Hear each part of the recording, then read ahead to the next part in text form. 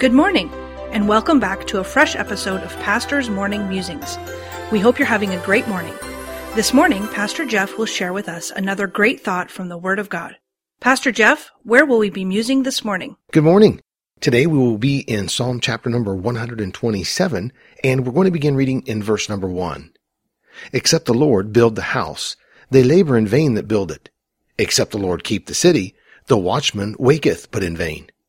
It is vain for you to rise up early, to sit up late, to eat the bread of sorrows, for so he giveth his beloved sleep.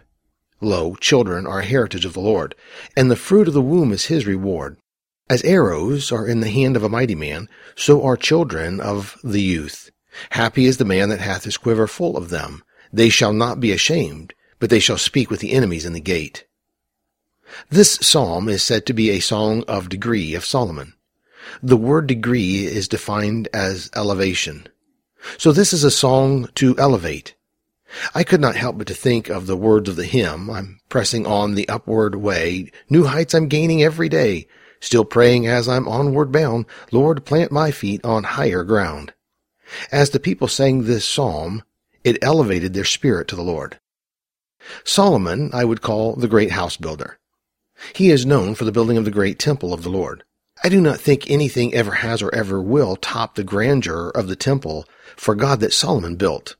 But Solomon built more than just that house. He built himself a lot of houses. He built houses for his wives. He built houses for leaders of other people. There is one thing I think for sure, and that is Solomon knew how to build a house. But with all of his experience and his wisdom, he makes the statement in verse number 1. Except the Lord build the house, they labor in vain that build it. Except the Lord keep the city, the watchman waketh but in vain. Of course, Solomon was not speaking about the physical house of a building, but the house of the family. He in this psalm also spoke of the blessedness of children, and that they are a heritage of the Lord. He talks about the happiness of the man who builds his house with people, not mentioning the physical building of the house. We can have the greatest house on the block and still not have a great house. We can have the greatest house on the block, and we could really have the greatest house also. Why?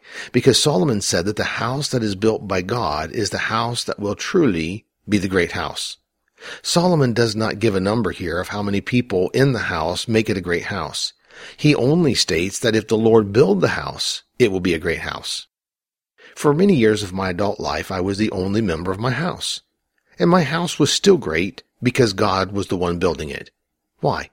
Because my house did not consist of the building that I lived in, but the people I allowed God to place in my life. There were a lot of children in my house because I taught Sunday school. I had a puppet ministry. I helped in the bus ministry and children's church.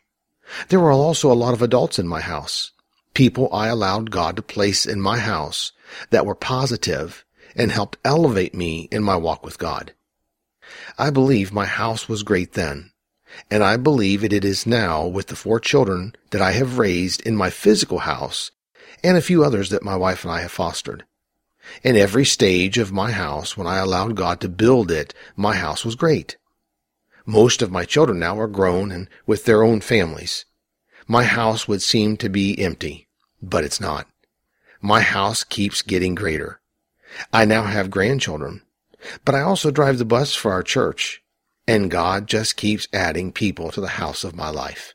No matter if our physical house is 1 or 100, except the Lord build the house, they labor in vain that build it. So let me leave you with this one last verse for today, 2 Corinthians 5:1. For we know that if our earthly house of this tabernacle were dissolved, we have a building of God, a house not made with hands, eternal in the heavens. You have been listening to Pastor's Morning Musings, produced by Dr. Jeff Harris, Senior Pastor at Woodridge Baptist Church of Woodridge, Illinois. Please tune in tomorrow morning for another fresh episode of Pastor's Morning Musings.